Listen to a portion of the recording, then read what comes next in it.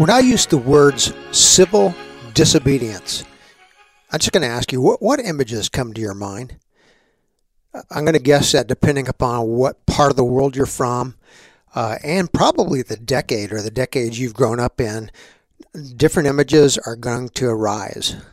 Where you have lived in the United Kingdom in 1928, you would recall the British fight for women's suffrage. Despite years of calling for the right to vote, the voices of women throughout the UK were intentionally suppressed. Desperate to be heard, a group of women from the National Union of Women's Suffrage Societies disrupted, this was kind of interesting, the Parliament proceedings. They did this. They literally chained themselves to railings. They distributed pamphlets. Ultimately, they organized lectures, demonstrations, and all of it came to result in the right for women over the age of 21 to vote. India, the year 1930, you'll remember, brought a number of acts of civil disobedience, all aimed at overturning what was called the SALT Act of 1882, which, if you think back with me, just prohibited the people of India from collecting, producing, or selling their own salts. It's kind of hard to imagine today, but that's how the British did it. Led by Mahatma Gandhi, 78 individuals became tens of thousands of individuals, all of whom marched the now famed 240-mile path to the Arabian Sea, peacefully protesting. April 6, 1930, salt was lifted from the ground in Dundee, openly defying British law. In the year 1987, civil disobedience was enacted against the Soviet Union in Estonia. The Soviets were beginning to exploit Estonia's rich phosphorus deposits to use in the making of fertilizer. This, of course, resulted in the contamination of Estonia's drinking water. It was unsafe to drink. While the Soviets sought to silence protesters, students from Tartu University persisted in speaking out against the government despite ordinances against such. In the end, remember with me, the students and the country of Estonia prevailed, causing the Soviet government to halt production. Of course, I could go on right now, right? In our own country, we've witnessed acts of civil disobedience around issues like civil rights, abortion, the Keystone Pipeline, racial issues. Most recently, along with our Canadian friends, Canadian truckers, vaccine mandates, all of which raise a critical question. I want you to kind of get this in your mind today. Is there ever a time when civil disobedience might be considered biblically right? If so, how would you determine that? How would you determine when disobeying the law or our governing authorities is consistent with Scripture and when it's not? In today's episode, I want to step into this topic, the topic of civil obedience. I want to do it carefully, but intentionally. On the one hand, I want to recognize that much of what takes place in the name of civil disobedience is really not biblical at all, though some would claim it to be. On the other hand, I do want to recognize, particularly as we look at Daniel chapter 6, that there are times when our faith, catch this, actually demands an act of civil disobedience. Our episode today is going to be a little bit different. We're going to take this topic on over the course of 2 weeks versus one. So I want to take us this week through an act of civil disobedience in the Bible, and then week 2 really ask the question, what does this mean for us? We'll get to that next week.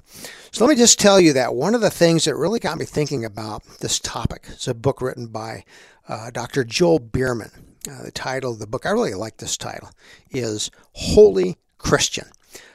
In his book, Dr. Bierman's goal is to really explore in a holistic way what might be called the dual citizenship of Christians. I know different theological families use alternative terminology for this, but most Christian theologians really do try to address the idea that followers of Jesus have to find the right balance in their lives between what it means to be a citizen of the state and what it means to be a citizen of the kingdom of God. The reality is we're dualistic citizens, followers of Jesus. We are. And in fact, to live apart from either citizenship is dangerous and maybe spiritually misguided.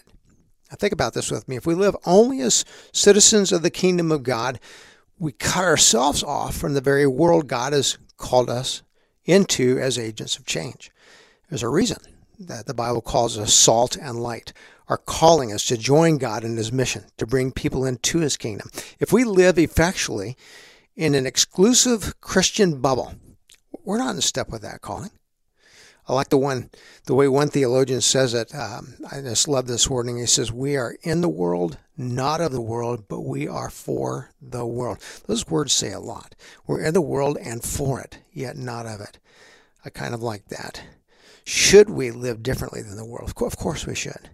That does not mean, however, that we place ourselves into Christian bubbles or separate ourselves from the world, which is, of course, the second half of the equation. If we live only as citizens of the world, we miss our calling. Are we citizens of the state? Yeah, we are. In fact, this is where I really believe Bierman's book becomes very helpful. We should, he suggests, act as good citizens, seeking and working for the common good of all. If we get so wrapped up, however, in the needs of this world, we miss our calling to be agents of the gospel, which is what I think makes the topic in front of us, civil disobedience, so really very tricky. Three questions that I really want to ask. The first question is, what is it? What is civil disobedience? Second question, is there ever a time when it's biblically right? Finally, how do you know? How do you know when civil disobedience is right and when it's wrong? Can you know? So let's just start with definition. I know there's probably a lot of ways people go at defining civil disobedience. I happen to like the definition utilized by Robert Galante, aka the History Doctor. If you don't know that name, Galante is a 30-year veteran teacher. He's taught American history for decades.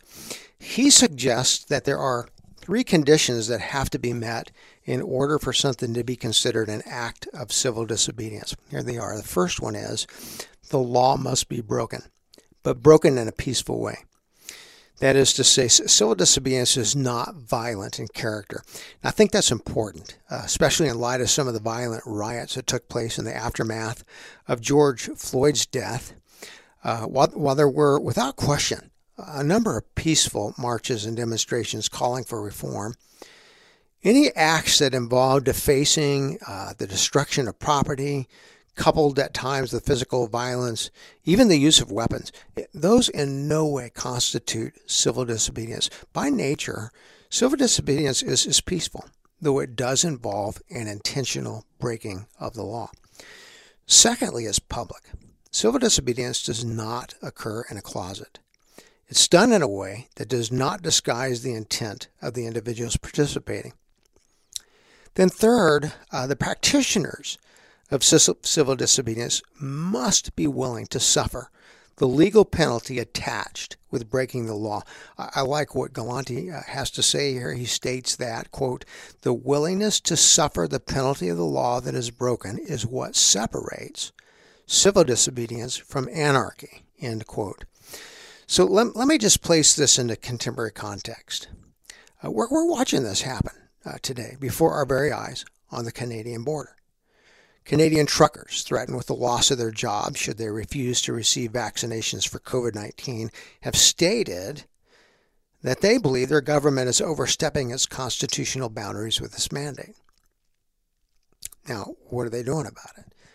Well, in a peaceful, non-violent way, they are choosing to break the law by leaving their large rigs in a position so as to block the bridge leading from Canada into the United States. Now, will these truckers be arrested for breaking the law? Chances are high, very, very high that they will. Are they willing to be arrested? Yeah, indeed. In fact, most of them, when they're interviewed, express their belief that they're willing to be arrested if it means that their government must reconsider their constitutional boundaries and the rights to mandate. But is it right? I guess that's the bottom line question. Is there ever a time when civil disobedience is actually biblical? Here's why the question has to be asked. Daniel does it. As we rejoin Daniel in chapter 6, we meet him at a place where he actually has no biblical option apart from civil disobedience. So let me just ask you, do you remember the scene? Where we left Daniel last week was at this interesting juncture in which King Cyrus, who's just conquered Babylon, is establishing his political court. Now here's what makes this interesting. As Cyrus begins to name the three men who will rule over former Babylon, now New Persia, Daniel is not only one of the three, but he's actually named the chief of the three. I can't emphasize enough how absolutely shocking this has to have been for the other Persian rulers. There was an expectation on their part that when the new rulers were named, all of them would be Persian. Yet Cyrus, based on what he knows about Daniel, names him effectually his right-hand man in this new region. So let me just ask you this. Do you think that the Persian men who had political aspirations took this news, the naming of Daniel, with a grain of salt? Do you think they would have said, oh, well, Cyrus likes this Jewish guy. He once served Nebuchadnezzar, probably be a really good political ruler for us? The answer is no. I mean, in no way. These men were offended, highly offended. So they begin to put into plan an action that would dethrone Daniel before he ever had a chance to take the throne of regional ruler in the first place. Now, what our text describes next is thoroughly in keeping with the spiritual law that we talked about just a couple of weeks ago, namely this law, spiritual law, where God and good are present, evil is always nearby. I'm going to read chapter 6, verses 4 and 5. I want you to pay attention to just how crafty and persistent evil is. I'm going to just pray as we begin to look at these two verses. Lord, would you give us your insight as we just read this? Let us kind of see behind these words. What is evil doing? All right, chapter 6, verses 4 and 5 reads as follows. It says, Then the commissioners and satraps began trying to find a ground of accusation against Daniel in regard to the government affairs. But they could find no ground of accusation or evidence of corruption, inasmuch as he was faithful, and no negligence or corruption was to be found in him. Verse 5, Then these men said, We shall not find any ground of accusation against this Daniel unless we find it against him with regard to the law of his God. I think this is so interesting and telling. Just minutes after Cyrus states his intention to name Daniel into political power, those who held power in Persia, namely the commissioners and satraps, began to comb over Daniel's background to find something that would eliminate him from office. In fact, you know what comes to mind? This is kind of fun. Some years ago, I had the privilege of serving a congregation in Kansas City as an intern. We call them vicars.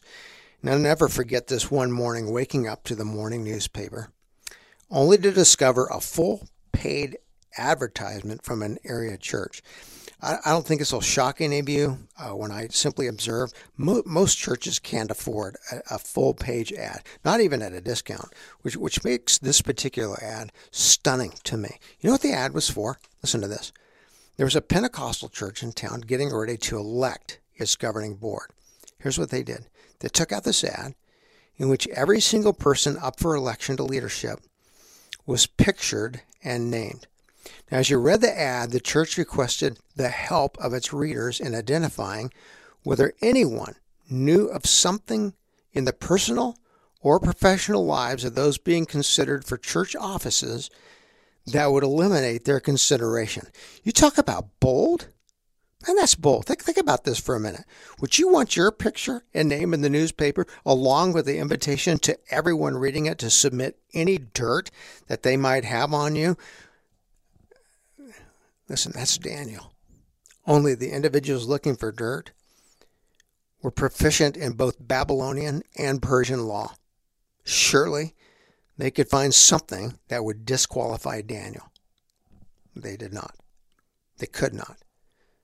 So what did they do? Plan B. And you heard it at the end of verse 5. They said to themselves, if we can't find anything in the public or even private life of Daniel that disqualifies him, let's look at the biblical laws that we know he adheres to. Maybe we can find something in his Bible that we can nail him on. So once again, they comb through the laws of the scriptures and they can't find anything. However, evil is crafty. So they cooked up a plan. Remember what the plan was? Although these men couldn't find anything in the Bible that they could accuse Daniel of, they did find a way to use the Bible against him. Here's what they knew. They knew Daniel was a man that followed the Bible faithfully. Now don't place a false halo on Daniel. He wasn't perfect. He did sin. He's just a human being. But he was faithful to the calling God gave him. And one of the things he was faithful to was prayer. Daniel would pray 3 times a day. There's of course precedent for this pattern throughout the Old Testament. In effect, I see it as a beautiful invitation. Prayer is to join our 3 in one God in conversation. Prayer, I like to say it this way, is a huge part of God-sized living. So here's what evil did. I think I can just state it this way as evil because that's what occurs here. The commissioners and the satraps, they came to Cyrus and they said, Cyrus, would you establish an irrevocable law prohibiting anyone from praying to a god separate from Cyrus for a period of 30 days? Now, I really want you to think about this. What would you do? If your government established a law prohibiting you from praying at the cost of legal penalty, would you, 1, pray anyway, but just do it in private? 2, stop praying? Or 3, would you pray both privately and publicly, which, by the way, is the absolute definition of civil disobedience? I want to stop here for this week. We're going to come back to this next week. I want to really ask some questions about what Daniel chooses us to do, what it means for you and I. I hope this has been helpful to you. We're going to continue this thought. This is a really tricky subject. But if this podcast is helpful to you at all, I encourage you to pass it on to someone that you know. In the meantime, I pray that you have a God-sized week.